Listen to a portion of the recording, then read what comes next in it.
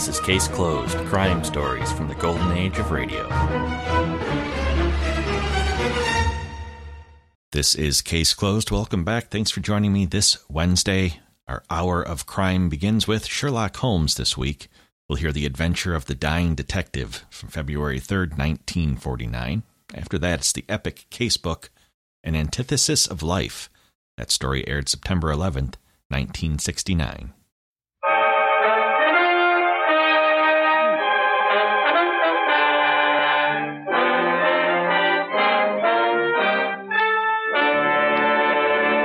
Kreml Hair Tonic and Kreml Shampoo present the new adventures of Sherlock Holmes, starring Nigel Bruce as Dr. Watson and Tom Conway as Sherlock Holmes.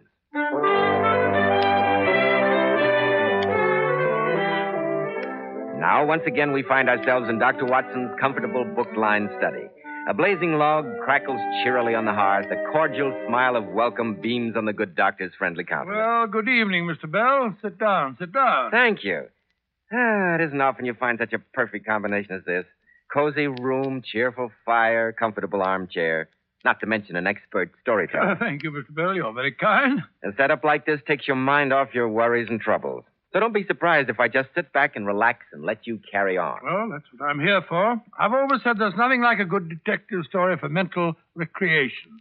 Most of our great men of affairs have been addicted to them, you know. Presidents, prime ministers, scientists, and businessmen. And the Sherlock Holmes adventures still head the list of all detective stories. What's it going to be tonight? Well, tonight, as I said last week, I'm going to tell you about the greatest shock that Sherlock Holmes ever gave me. The greatest shock? It must have been some voltage. You'll find that out, Mr. Bell, as soon as you had your little talk with our listeners. Of course. Men, well-groomed hair helps so much in giving a man that prosperous, clean-cut appearance. And I'm sure you'll be interested to hear why Kreml Hair Tonic is preferred among America's top-flight executives by men at the top. Kreml never plasters the hair down with sticky goo, which makes your hair and scalp feel so dirty. It never gives hair that old-fashioned, greasy, patent leather look. You see, Kreml is a very highly specialized hair tonic. It contains a unique and utterly different combination of hair grooming ingredients that's never been duplicated in any other hair tonic. That's why Kreml keeps unruly hair so neatly in place longer, with such a handsome, healthy-looking luster. What I especially like about Kreml is that after you use it, you can run your hand back over your hair and your hair never feels sticky or dirty. No greasy film comes off on your hand or your hatband. Yet Kreml keeps hair in perfect order from morning till night, looking so healthy and handsome. Kreml, Kreml Hair Tonic. Now, Dr. Watson, how about the greatest shock Sherlock Holmes ever gave you? Well, it was in the second year of my married life. I hadn't seen Holmes for almost a month due to having successfully resumed my medical practice. When one day I received an urgent note from Mrs. Hudson. Mrs. Hudson, she was Holmes' landlady in Baker Street. She certainly was, and a long-suffering woman she was, too. Why she stood for Holmes, I never could fathom. His habits were calculated to try the patience of a saint. Yes, he was easily the worst tenant in London, and yet Mrs. Hudson adored him. A case of the king can do no wrong. Exactly, and yet she stood in the deepest awe of him and never dared interfere, however dangerous his proceedings might seem. So you can imagine my feelings when our note said that Mr. Holmes was in a dreadful state, and she considered it serious enough to disobey his commands and to send for me. Well, I snatched my hat and medical case and set out for Baker Street post-haste. A terrified Mrs. Hudson greeted me on the doorstep, her face stained with tears. Oh, Dr. Watson, thank God you got my note. Come in, sir, come in. Well, Mrs. Hudson, what's up?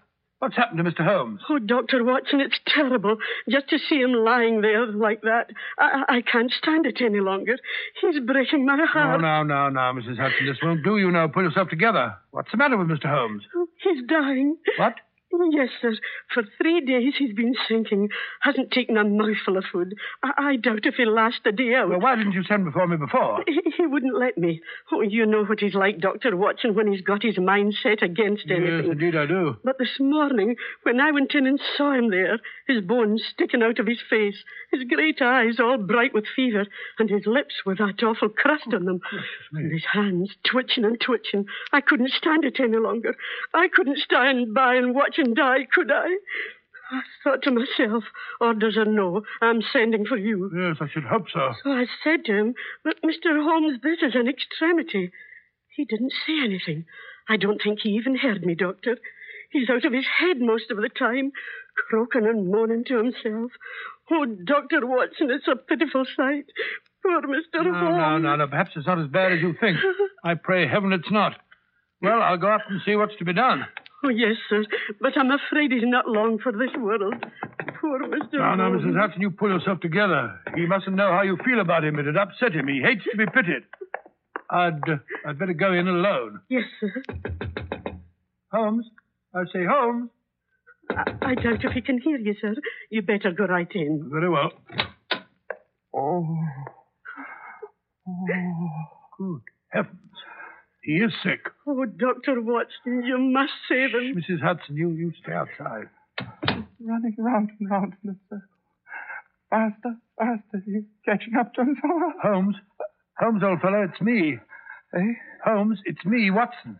Don't you know me? Watson? Oh, yes. I seem to remember. Watson, of course. So she sent for you after all. I wondered how long she could hold out. Holmes. My poor fellow. Yes, we seem to have fallen on evil days. Hey, Watson? Never thought you'd see me in this shape, did you? Oh, I forbear at your funeral, and now look at me. It's all right, old chap. We'll fix you up. Have you about again in no time. Just let me take your pulse. Stand back, Watson, stand back. If you value your life, don't touch me. Don't touch me. But why? Because I wish it. Isn't that enough? Well, I only wanted to help. Then do as I say. I know what's wrong with me. I'm the only man in London who does it. It's a terrible disease and contagious. That's it, Watson. Contagious. By touch. So keep your distance or you'll catch it, too. Great heavens, Holmes, do you suppose that matters to me at a time like this? It wouldn't affect me in the case of a stranger. Do you imagine it prevent me from doing my duty to my best friend? Stand back, Watson. It's out of your power. You could do nothing. You stand where you are. I'll talk. You mustn't excite me. It might be fatal. Very well. I must, but what is this sickness? A colic disease from Sumatra. Only a few men understand it. I contracted it down along the docks from the Oriental sailors. I've been doing some recent research down there. It had a medico-criminal aspect. Very interesting, Watson. Very interesting. Asiatic diseases, Asiatic cruelty, strange pathological possibilities. But water doesn't run uphill. It's funny, hey, Watson. Water, you can't write in water. I've tried, but you can't. Holmes, you're not yourself. A sick man is like a child. You could be master elsewhere, but when it comes to the sick room, it's time for me to take charge. I'm going to examine your symptoms and treat you. Stop it. If I've got to have a doctor, at least get me one I can trust. Holmes, don't you trust me? As a friend, certainly, but facts are facts. You're just a general practitioner, not very much knowledge or experience, and very often muddled. Yes, decidedly muddled. Holmes, that remark is unworthy of you. It shows the state of your nerves. Very well. What do you know about Tapanuli fever? Or the Black Formosa corruption? Well, I've never heard of either of them. You see? Very well, let me call in Dr. Ainstree. He's the greatest living authority on tropical diseases, and he happens to be in London now. I can get him here inside half an hour if you'll just... No, I won't have him. I'm the one who's sick. I'll be cured my way or not at all. There's only one man who can save me. Oh, dear, I'm exhausted. I wonder how battery feels when it pours electricity into a non-conductor. Holmes, you're wandering again. Let me at least pour you a glass of water. What a mess this table is in. Don't want water. Give me the moon. Hello? What's this curious little ivory box? I've never seen that before. Don't touch it, Watson. Don't touch it. But Holmes... It's mine. I won't have it touched. Give it to me. Handle it with tongs. Like this. That's better. It's mine. Yeah. Mine. Holmes, get back into bed this instant. And give me that box. No, you can't have it. It's mine. I'm going to take it to bed with me. It's mine. My own little ivory box. Nobody shall take it from me. Very well. Now, keep covered up. That's better. You'll kill yourself if you aren't careful.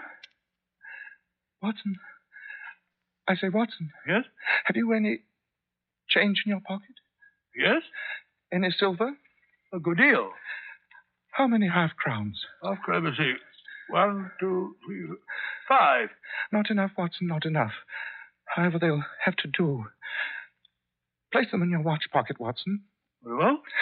Now, put the rest of your money in your left-hand trousers pocket.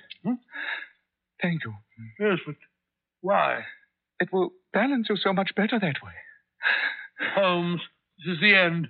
You're wondering. You're delirious. I'm going to get Ainsley or the man you mentioned. I don't care which. Very well. If you must, let it be Mr. Culverton Smith. Culverton Smith? I never heard of him. Possibly not, Watson. It may surprise you to know that the only man on earth who understands this disease isn't a medical man. He's a planter. A planter? Yes, millionaire rubber planter. An outbreak of this malady on his plantation in Sumatra caused him to study the disease. He's now in London. Good. What's his address? 13 Lower Burke Street. 13 Lower Burke Street. Very well. I'll fetch him at once. I warn you, he may not come. There's no good feeling between us. His nephew died, you see, Watson. I had suspicions of foul play. I told his uncle so.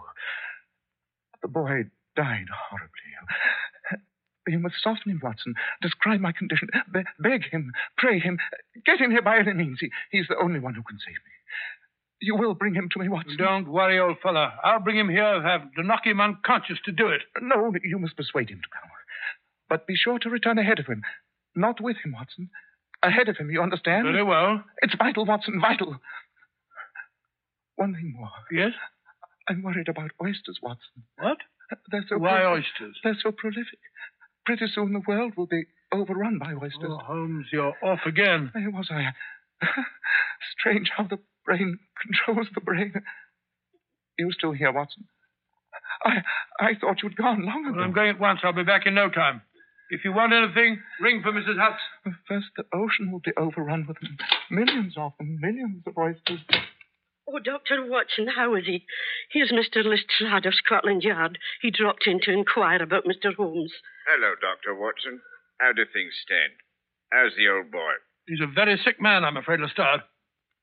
Yes, I heard some rumor to that effect. Lestrade, you're a cold-blooded fish. Possibly. But I think I'll stay around until you return. How about a dish of tea in the back parlor? Hey, Mrs. Hudson. Oh, you. Speaking of tea at a time like this, I'm ashamed of you.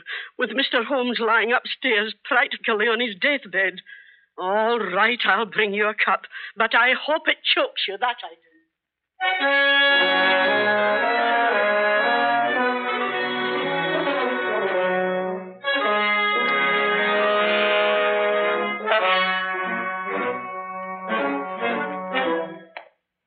9, 11, 13.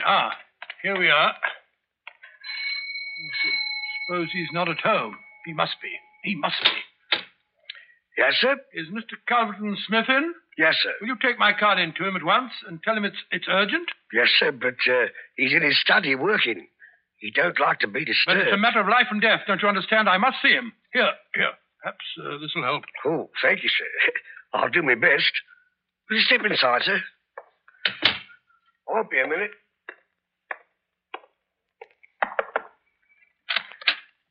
A gentleman to see you, Mr. Smith, sir. Says it's urgent. Who is he? What does he want? Here's his card, sir. Watson? Dr. Watson? I don't know him. How often have I told you, Staples, I'm not to be disturbed when I'm working in my study? But he says he must see you. It's a matter of life and death, he says. Tell him to go to blazes. I'm not at home. I won't see him. Tomorrow morning. Oh, perhaps. but you must, sir.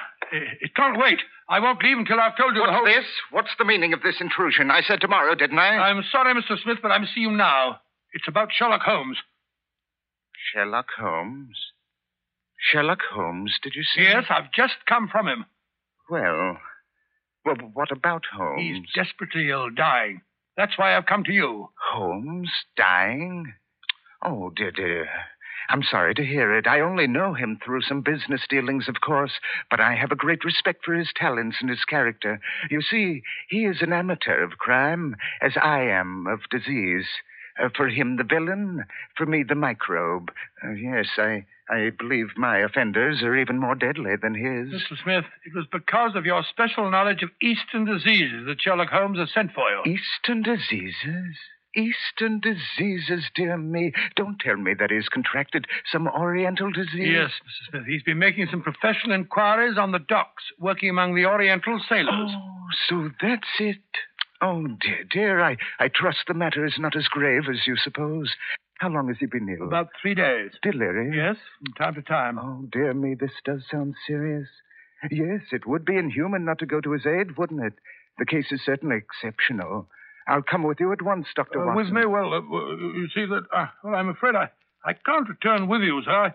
I have some other appointments, patients that I must see. I'll see you later. Oh, yes, I quite understand. I'll go alone. Oh, yes, that would be better in any case. We must avoid too much excitement, too many people. Yes, Dr. Watson, you can rely on my being with Mr. Holmes within half an hour.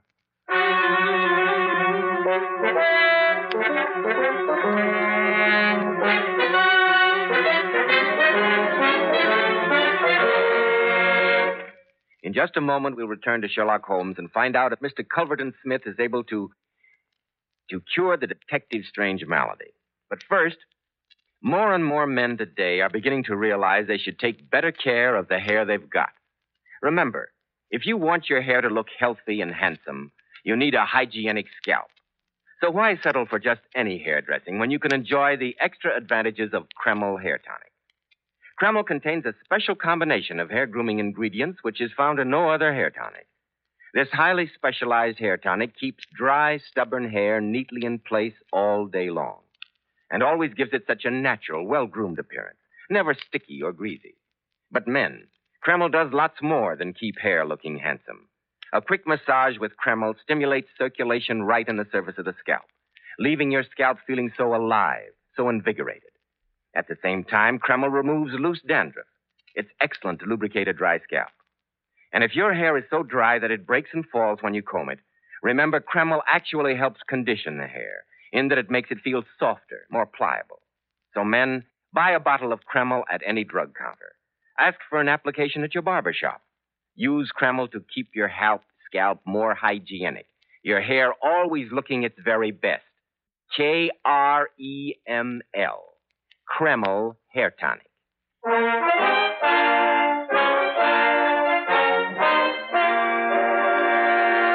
Well, Dr. Watson, I see what you meant by the greatest shock Sherlock Holmes ever gave you. And I can hardly wait to hear the rest of the story. What happened after you'd seen Mr. Culverton? Well, I hurried back to Baker Street as fast as I could, just as Holmes had instructed me to. Mrs. Hudson met me at the door. Any change, Mrs. Hudson? Has anything happened while I was gone? No, Dr. Watson. He called me in to light the gas a few minutes ago. He won't have it up full. He says it hurts his eyes. How did he look? Oh, a little better, I should say. He's awful weak, but he's not delirious anymore. Good. Where's Lestrade? Oh, he's about somewhere. Down in the kitchen, annoying the cook, most likely. I never did see such a man for eating. Heartless brute. Well, I'll go up to Mr. Holmes.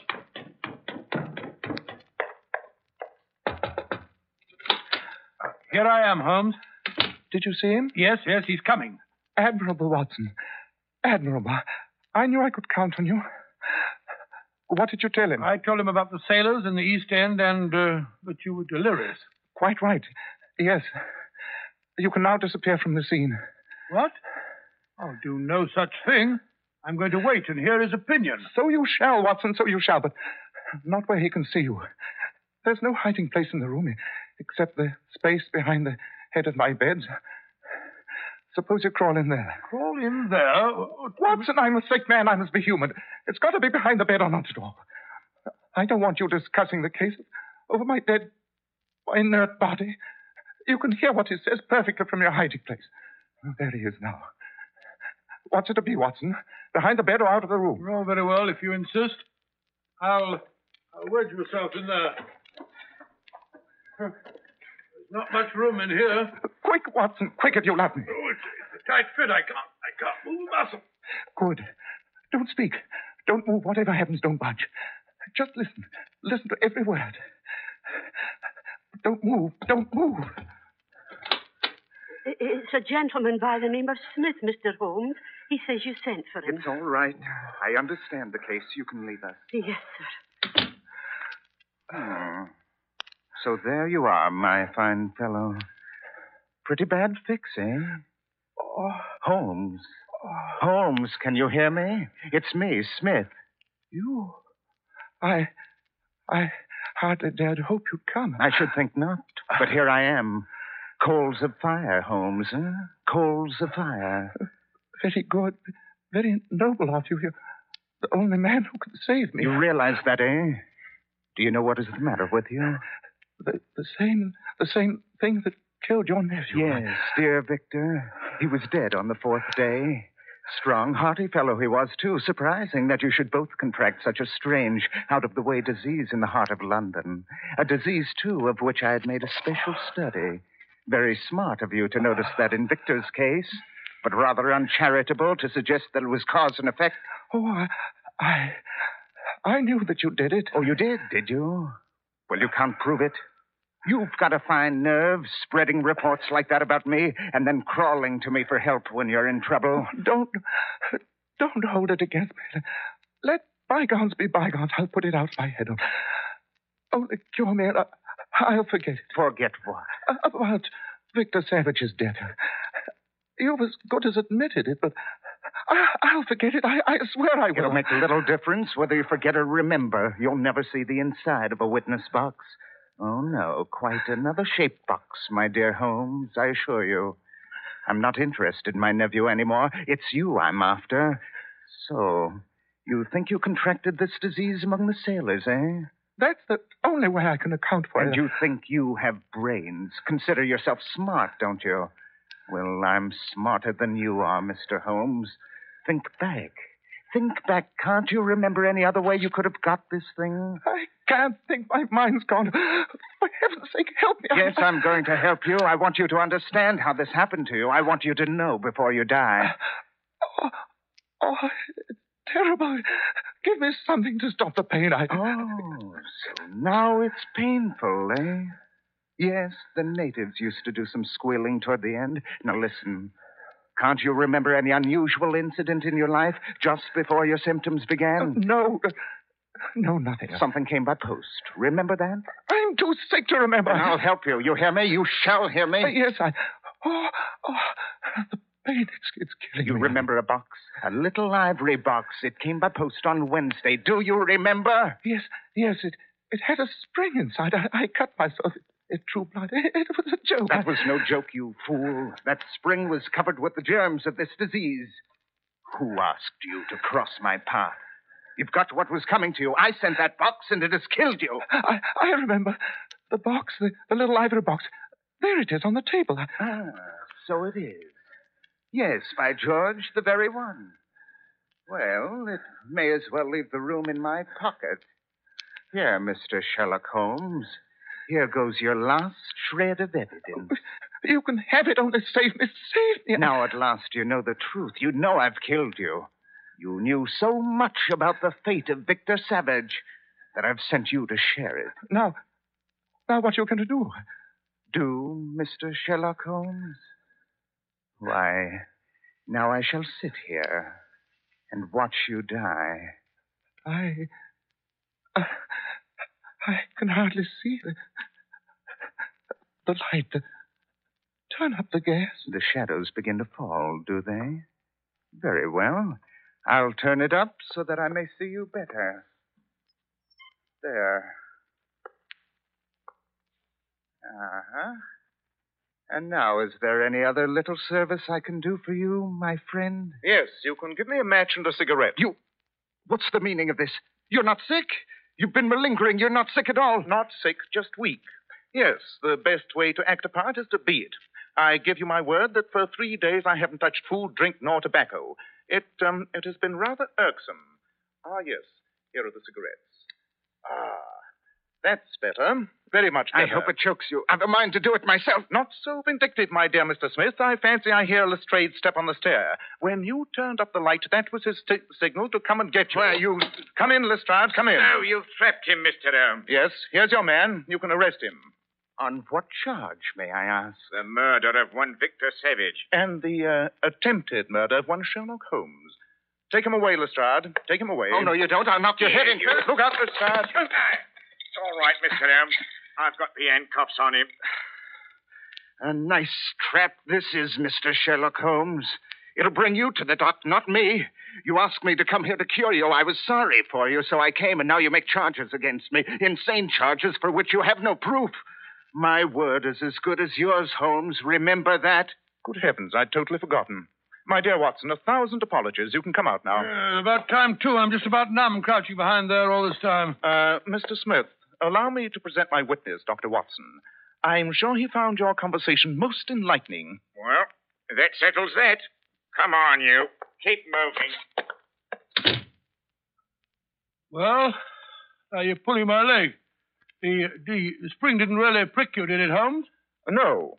Well, you see, my dear Watson, a thing you have to understand is that neither you nor Mrs. Hudson are particularly convincing when it comes to acting. So it was necessary to impress you with the reality of my condition in order to obtain results. And then, you may believe that I pooh-poohed your professional ability, but you can put that down as a part of the delirium. I have the highest regard for your talents, both as a doctor and as an historian. Oh, now you're pulling my leg. Look here. You didn't, as I said, really get pricked with that spring, did you? Oh, certainly not. I always handle strange packages with suspicion. Well, what I want to know is how you managed to assume that ghastly appearance. 3 days of fasting does not improve anyone's beauty, Watson. For the rest, a bit of Vaseline on the forehead, belladonna on the eye, rouge on the cheekbones, and a crust of beeswax on the lips all produce a rather satisfactory effect. Only, I couldn't afford to let you get too good a look at it. Or take your pulse and temperature. Quite. And now, if you will tell Mrs. Hudson that her invalid has recovered sufficiently to desire a large steak with plenty of fried onions. I've been promising it to myself for hours.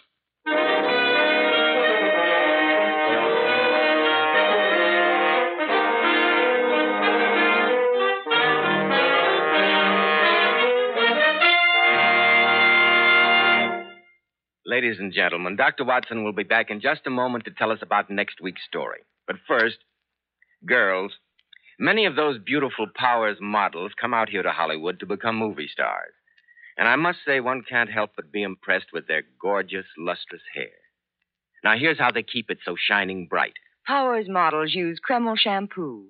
This amazingly beautifying shampoo has been especially developed to actually glamour bathe each tiny strand of hair, revealing all its natural glossy luster and highlights. Yes, and remember, Kreml shampoo is wonderful for washing children's hair, too. Most emphatically, yes, because there are no harsh caustics or chemicals in Kreml shampoo. And its luxurious active foam thoroughly cleanses the scalp and hair of all loose dandruff, as well as the dirt. Girls, if you could only see how beautiful Powers model's hair radiates natural glossy highlights, I'm sure you'd want to try Kreml shampoo right away. Remember, no other shampoo leaves the hair more shining bright and sparkling clean. Get a bottle at any drug counter. Kreml, Kreml shampoo. Now, Dr. Watson, what about next week? Well, now, next week, I think I'll tell you about the strange case of the persecuted millionaire. Persecuted millionaire? It sounds intriguing, Dr. Watson. It was, Mr. Bell. In fact, I don't believe that Sherlock Holmes and I ever encountered a problem with such a bizarre and such a fantastic solution.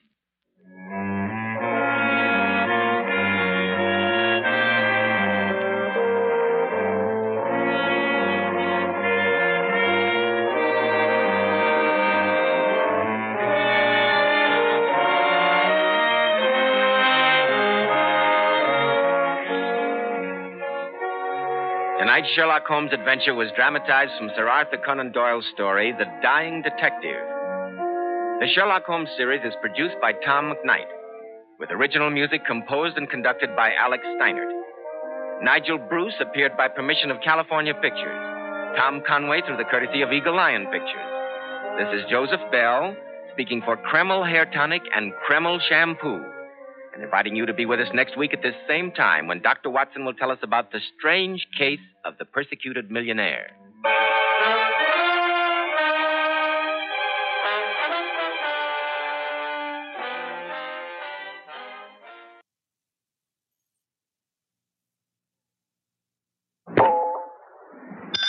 Cause it's Sophie Doppel.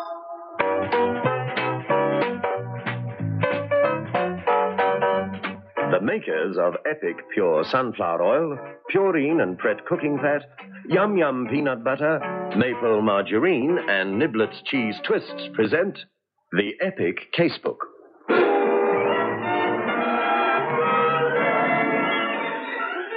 In which Inspector Carr investigates.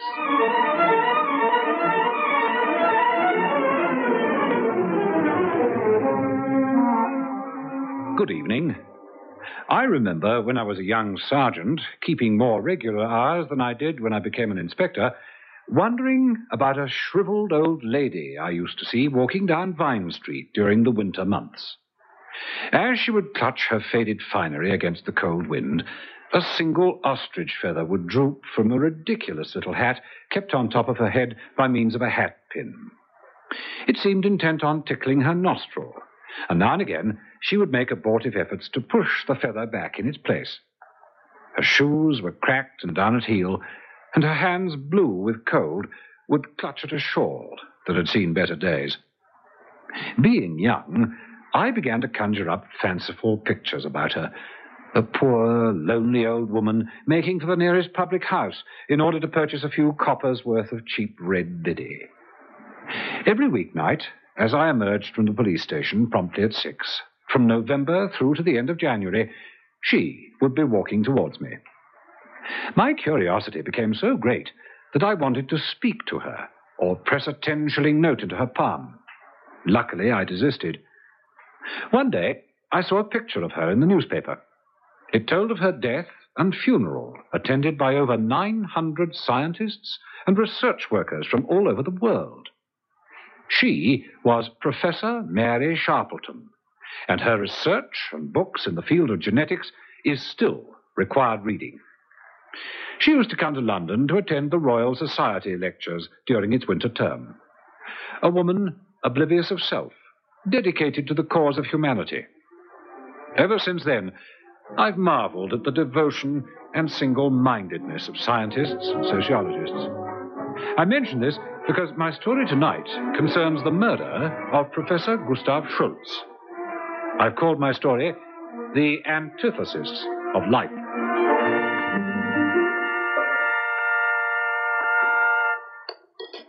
What are you eating? Peanut butter sandwich.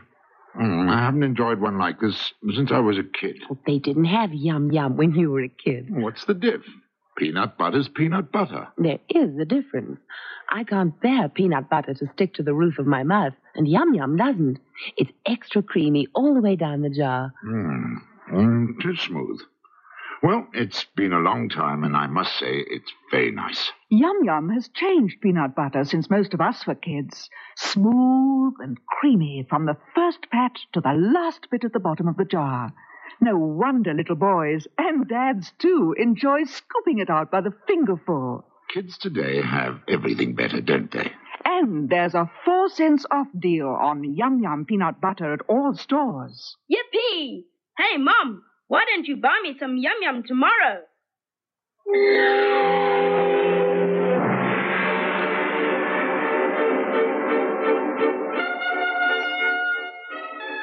At the time he met his death, Professor Schultz was reading a paper at the Royal Society on the relationship between ancient taboos and modern biochemical developments.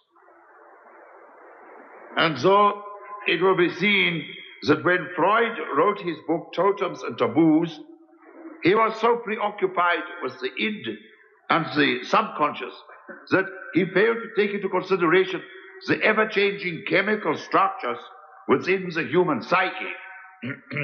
Excuse me, please. Oh, here, let me do it for you, Professor. There we are. Dankeschön.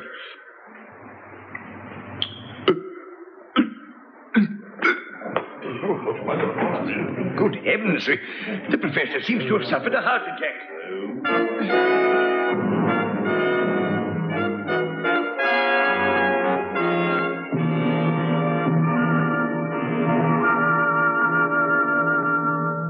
But it was not a heart attack in the accepted medical sense. His heart gave out all right. Professor Schultz died from swallowing a lethal dose of poison. Professor Wilson, who presided over the proceedings, realized what had happened almost immediately. He communicated with the police. His was the solitary figure as I arrived at the hall.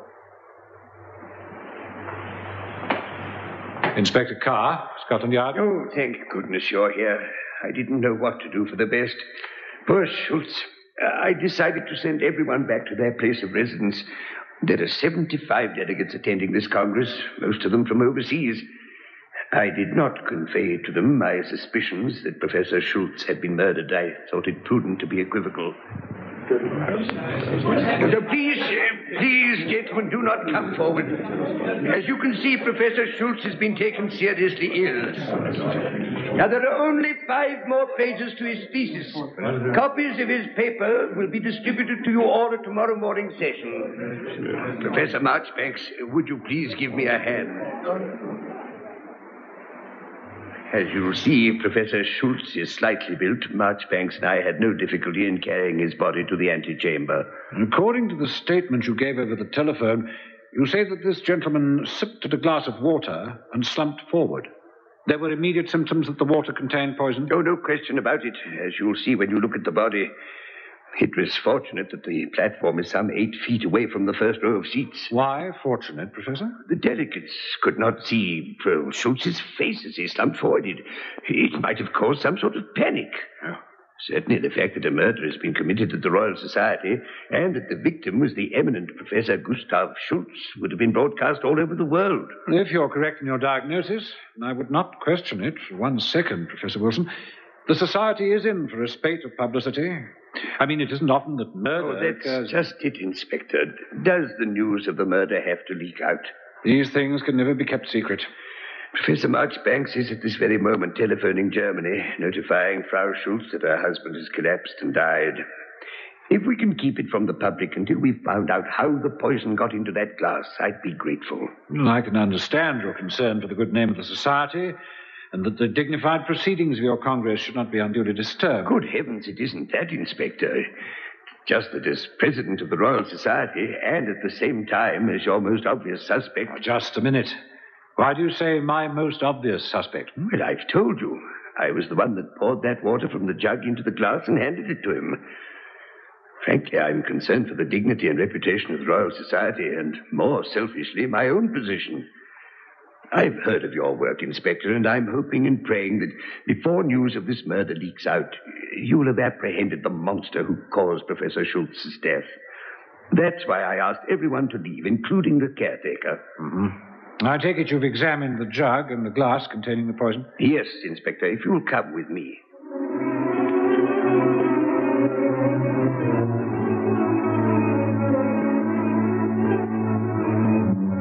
Professor Wilson and I left the Congress Hall and walked towards the antechamber. Coming towards us was a short, rotund, middle-aged man in his early 50s. He was as unlike a scientist as one could possibly imagine. Yet it was the famous Professor Marchbanks, responsible for the Marchbanks theory into the materialist conception of medical history. I've broken the news to Frau Schultz. She wanted to know the cause of her husband's death. I evaded a direct answer by saying that we wouldn't know until the autopsy had been held. Are you from the police, sir? This is Inspector Carr, Professor March. Oh, how do you do, Inspector? Terrible business. To happen here, of all places. How do you do, Professor? I'm about to show the inspector the body. What a terrible word. Now, what have you done with the jug and the glass? I placed them in the anteroom, knowing how vital they'll be to your inquiries. Have you told the inspector about the slight contretemps over the agenda? No, I was about to. What was that? Well, Marchbanks and I were responsible for drawing up the agenda. There was a cocktail party last night, a traditional event on the eve of our annual Congress. Professor Wilson. May I have a word with you, please? Guten Abend, Professor Marchbanks. Oh, good evening, Professor Schultz. Why, certainly, but will you... No. It concerns Professor Marchbanks. You two constitute, how you say, the steering committee, no? Yes, Professor. Oh, by the way, how do you find your hotel? Adequate? Let us not indulge in trivialities. I see that you have down here Professor Henderson to speak at 9 o'clock, and I will read my paper at 11 after the tea recess, no? Yes, that's right. Marchbanks and I thought that... No. But why? Have you not read his critique of my book? The man is a charlatan. He claims to a scholarship he does not possess. Only in this country could Henderson become professor. They reprinted his article in Der Spiegel. Now, in my country, I was made... Before you go on, Professor Schultz, Norman Henderson happens to be my son-in-law. There's no more gifted man in his field. You're questioning either his integrity or his qualifications. If he speaks first, it means we are both on the platform together tomorrow evening. Tomorrow morning. Now, this I will not tolerate. I've already written to the association expressing my disgust at such cheap scientific journalism. Now, look here. Henderson's not only Wilson's son-in-law, he's a dear friend of mine. And I'm not going to stand here listening to you running... on Marchbanks. You're all right, Professor Schultz. I don't want the Congress to start on an acrimonious note. I'll get a new agenda run off. You may read your paper first thing tomorrow morning. Expected this morning to have a slightly charged atmosphere. I wasn't prepared for what did happen, though. I'm sure you weren't. Oh, should we go in? Yes, certainly, it's just here. I took the precaution of locking the door just in case the murderer was still lurking in the building.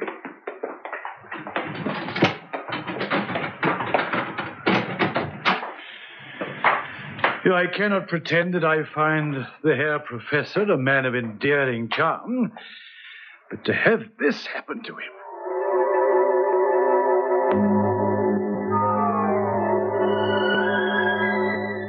The antechamber was a sort of study-cum-reference library. The walls completely covered in books of heavy binding. Obviously, learned tomes ready to be used by members of the society requiring items for reference. Sprawling in a large armchair was the lifeless body of the German delegate. It did not require any training in medicine to appreciate the fact that he'd been poisoned. The blue tinge around his lips and nostrils, the slight bubbles of froth at each end of his mouth told the tale all too clearly. On a small table near the body was a half-filled jug and a glass containing a minute amount of liquid. I assume the glass fell from his hand as he collapsed. Yes, Inspector, but there remained sufficient liquid for laboratory analysis. Good. And the jug? If you say that you poured the water from the jug... Just a minute, Inspector. Smell this jug. Huh? There's no smell of almonds or any other kind of acid. Now, smell this glass. Mm-hmm. It's not almonds. That's extraordinary smell. It's almost like stale cabbage. Yes, Inspector Carr. That's how we describe the smell of parricide. It's 10 times deadlier than cyanide. Now, do you see why I'm apprehensive for my reputation? Oh, honestly, Wilson, no one's going to... Just a minute, sir. Tell me about the parricide. Well, it was discovered during the early part of the war. Professor Coble at Oxford discovered that, given the right amount of humidity, one could produce from the fungus an acid which, when mixed with a certain agent, produced what we now know as parricide. It was used to poison wells by our special agents acting behind the lines. Many a poor blighter swallowed the capsule rather than fall into the hands of the Gestapo. You say that the professor was giving his lecture, paused to get a drink of water. Oh, but you did it for him. You picked up the jug and the glass, poured the water into the glass. It must have contained a minute spot of parricide. You didn't see it? Inspector, except for its smell, which one would hardly notice in the midst of a lecture, a parricide is completely colorless. And so the $64 question is, who put the parricide in the glass, when, and why?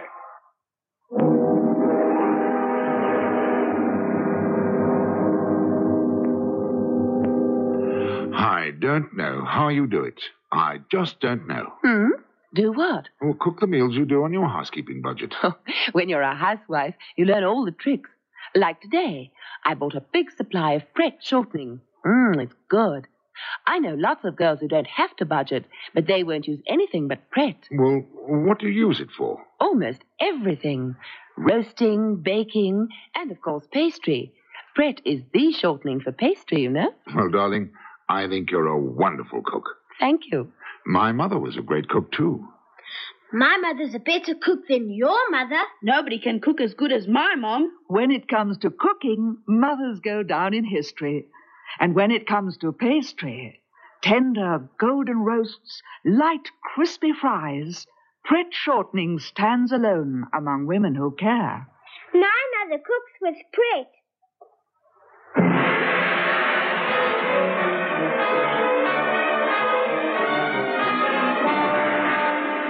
There was little more I could do at the august building that housed the Royal Society.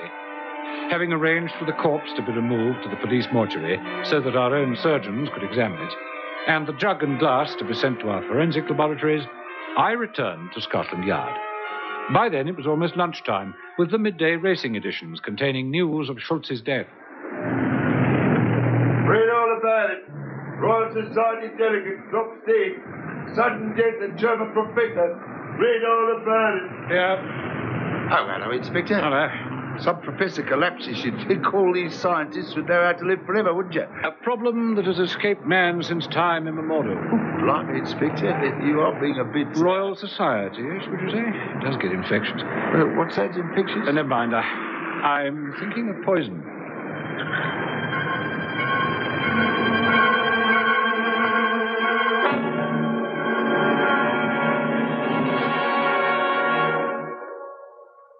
I see, Inspector. You want to know who manufactures parricide and where? That's right, Ops. Get through to X branch. Right, sir. Schultz lived at Stuttgart. Get through to the commandant there. We'd be grateful for any discreet inquiries he could make.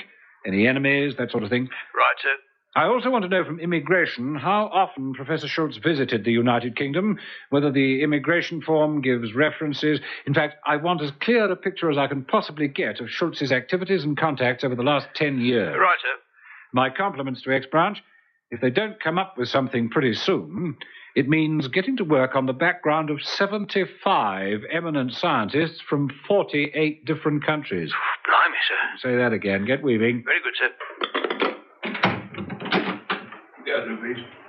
Oh, are you Mr. Matthews? Yes, that's right, sir.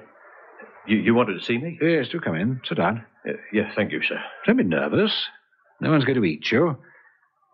You've heard that one of the speakers died this morning? Yes, I did, sir. You're caretaker come staff superintendent, aren't you? Yes, sir, that's right. I see to it that the cleaners do their work properly. The attendants are on hand when the Royal Society is open for lectures, that sort of thing, sir. So I gather. Now, Mr. Matthews, your evidence is vitally important. Well, I can understand that, sir. Poor bloke being murdered away from his home. Frankly, I'm trying to crack this case before the press get hold of the full facts. An incident like this can create all sorts of international frictions. Now, someone put poison in that glass. What I want from you is a complete timetable. When the glasses are taken from their storage place, who washes them, who got hold of the jug, the lot. I see, sir. Yes. Better still, I think I'd better go over there, and I'd like you to get the staff on parade. I want everyone to go through the motions of their activities this morning. Where were they? How far away were they from the Congress Hall? And most important of all, who handled the glass and the jug? Very good, sir. Listen to me, everyone. Quiet, please. You know that a guest of the Royal Society collapsed and died suddenly some hours ago. We had hoped to confine our investigations within circumscribed limits so that it is not common knowledge that foul play is suspected. It is. Vital to my investigation is the knowledge of what you were all doing when this tragic incident occurred. I want to know also who handled the jug and the glass that were placed on the platform table.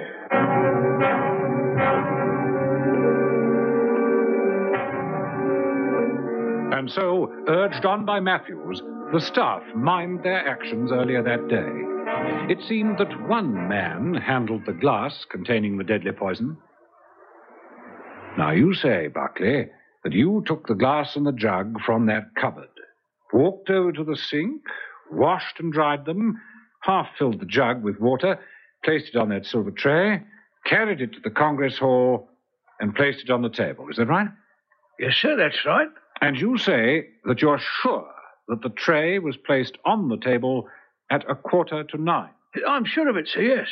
You see, I was due to start cleaning the West Wing at 9 o'clock, and I looked at my watch and said, blimey, I'd better get a move on if I want a cup of cha first. And you never came back to the Congress Hall? No, sir, I never. Thank you. Sir. Well, thank you, Mr. Matthews. I think that's about all. I must check these timetables against the times given me by the President. You say, Professor Wilson, that the Congress commenced at 9 o'clock. Yes, that is so. I'm now convinced that the glass was tampered with at the Congress Hall. Who was the first to arrive at the hall? Let me see. I was... Oh, no. Marchbanks. He was already on the platform when I got there. What time did you get there? I'd say about 5 to 9. Did you touch the glass or the jug at all before you opened the proceedings, I mean? No, I just made sure it was there. I didn't want another altercation with the worthy professor. What do you mean? Oh, he was rather Teutonic in his reminder at the cocktail party. Auf Wiedersehen, Professor Wilson. Here's your coat, sir. Danke schön. Good night, Professor. We'll see you in the morning. Yeah, my lecture. The condition of my mouth when I speak, it gets very dry. Please make sure there's fresh water. My dear Professor, there's always fresh water on the conference table. Is there not, Matthews? Always, sir. I see. And you say that Professor Marchbanks was already at the hall when you arrived? Yes, he was. Mr. President, don't you think we ought... Sorry, Inspector. Oh, no, not a bit. Just the man I wanted to see, Professor Marchbanks. The President tells me that you were the first to arrive at the conference. Yes, I was. You saw the jug of water and glass on the table? Yes, I did. Did you touch the glass? I'm afraid so. I moved a little further towards the center, handier for the speaker. I took it off the tray. I see. I'm sorry, but then it must have been yours. There are 3 distinct fingerprints, and one rather smudged. That makes 4 in all. Buckley, who put the tray there, yourself, who moved the glass, Professor Wilson, who picked up both glass and jug to pour the water, and, of course, the unfortunate Schultz, who drank from the glass. So that makes 4 suspects. One didn't have to handle the glass to doctor it. Thank you, gentlemen. I trust that neither of you will be leaving London for the time being. I'm almost certain to want to question you again.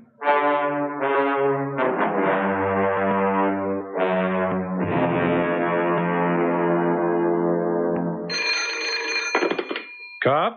Operations here, Inspector. Yes? Rather negative about the late Professor Schultz, sir. Oh? Hasn't visited this country for 12 years.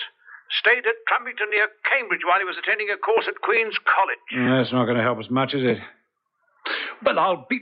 beg your pardon, sir. I'm sorry, Ops. I was indulging in a little self-castigation. I'm a blind, stupid nitwit. Well, sir... Now, you'd better not say anything, or I'll have you up before the disciplinary board. Matthews. Peter Matthews. Employed by the Royal Society. I want to know everything and anything about him, and as quickly as you can. Very good, sir.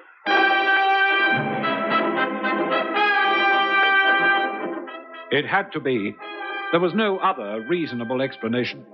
For the rest of the day, I went through the motions, pursuing my investigation, checking on all the delegates, the staff, receiving reports from ex-branch. Yet deep down in my heart was the knowledge that the answer to the mystery of who killed Professor Gustav Schultz could be supplied by one man. Well? Peter Matthews. That's the man. What did you say, sir? I'm sorry. Well, what have you got? Peter Matthews. Employed before the war as a trainee scaffolding engineer. Conscripted in the army in 1941, taken prisoner in 1943. Released by American forces in 1945. Not enough, Ops. Not half enough. Where did he serve in the army? Where was he taken prisoner? And by the same token, where was Professor Schultz during those years? Because I want motive, man, motive. It had to be. It was beyond all credence that men such as Professors Marchbanks and Wilson would plot and execute a murder in the august precincts of the Royal Society. It had to be Matthews. It was. Carp. I'll get in now, sir. Come on, up with it, Ops. What have you got? Peter Matthews, posted to the Rifle Brigade March the 4th, 1941. Yes? Transferred to Special Services on January the 10th, 1943. Worked behind the enemy lines. Was captured in October the same year. And Schultz? Matthews was a prisoner in the Frowley camp where the commandant was Schultz. That's it. That ties it up. Thank you, Ops. Tell X branch they've done a good job.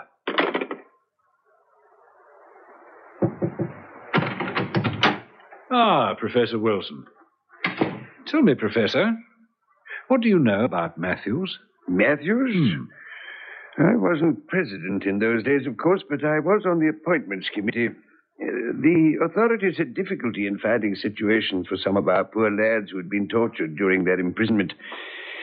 I remember when I first met Matthews, a youth with the face of an old man. He had been trained to work in structural engineering. After his experiences in Frolig, there was little he could do other than what he's doing now. But surely you don't suspect... It's more than suspicion, Professor. It's fact. But do you know what that man went through? He went through the agonies of hell and never once betrayed the whereabouts of his comrades. You know he was decorated by the king. His torturer was Schultz. If he didn't do the actual torturing, he was in command. There's no point in denying it, is there, Inspector? You figured it all out, chapter and verse. All those years I kept that poison capsule 1/3 of an inch long and 1/6 of an inch wide, and I knew that one day that parasite would help me settle a score with that swine. Matthews, I'm sorry for you, but you've no right to take the law into your own hands. I'm arresting you for the premeditated All right, murder. Inspector. You needn't finish it. I plead guilty. What is there for me to live for anyway? When they got me back to Blighty, they told me I couldn't hope to live the life of any normal man, have a wife and kids and... Matthews, is there anyone you'd like me to telephone? Anything I can get you before I take you down to the cells? Would you please just tell Professor Wilson I'm sorry, and I wouldn't have let anyone else be charged. I really wouldn't have, Inspector. I'm convinced of that, old chap. You got onto me pretty quickly. You helped me. Me? How? Well, you see, Matthews.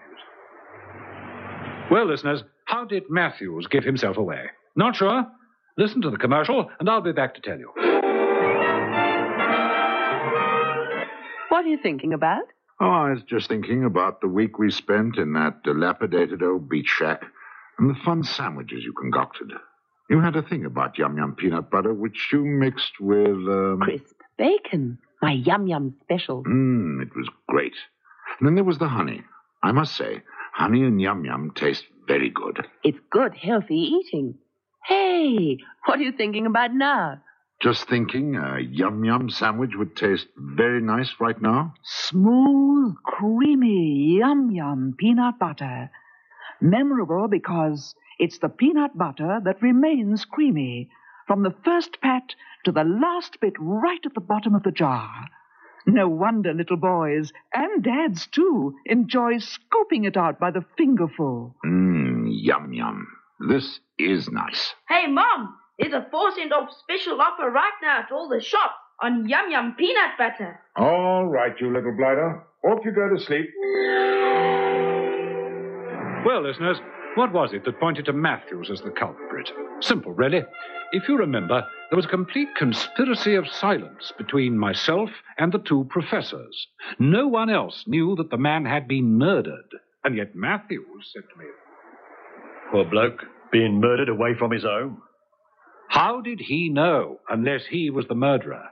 That statement, coupled with... Here's your coat, sir. Dankeschön. Good night, Professor. See you in the morning. Yeah, my lecture. It's the condition of my mouth when I speak. It gets very dry. Please make sure there is fresh water. As soon as Matthews set eyes on the commandant of the camp who failed to recognize him, he was determined on revenge. They made his life as comfortable as they could in prison, but the ill health that dogged him took its toll, and he died in prison hospital. And the moral of the story, if you're a member of the Gestapo, don't go torturing your prisoner. He'll only get acid. Good night.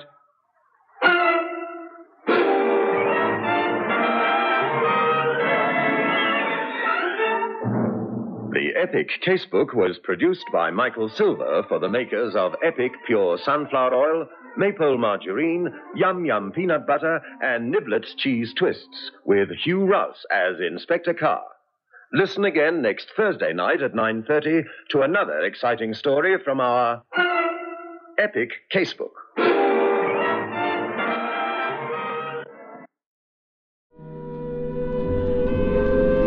That's Case Closed for this week. There's more from Sherlock Holmes, the epic Casebook, Case Closed, and everything else Relic Radio at the website, relicradio.com. All of that is made possible by your support. You can help out while you're there.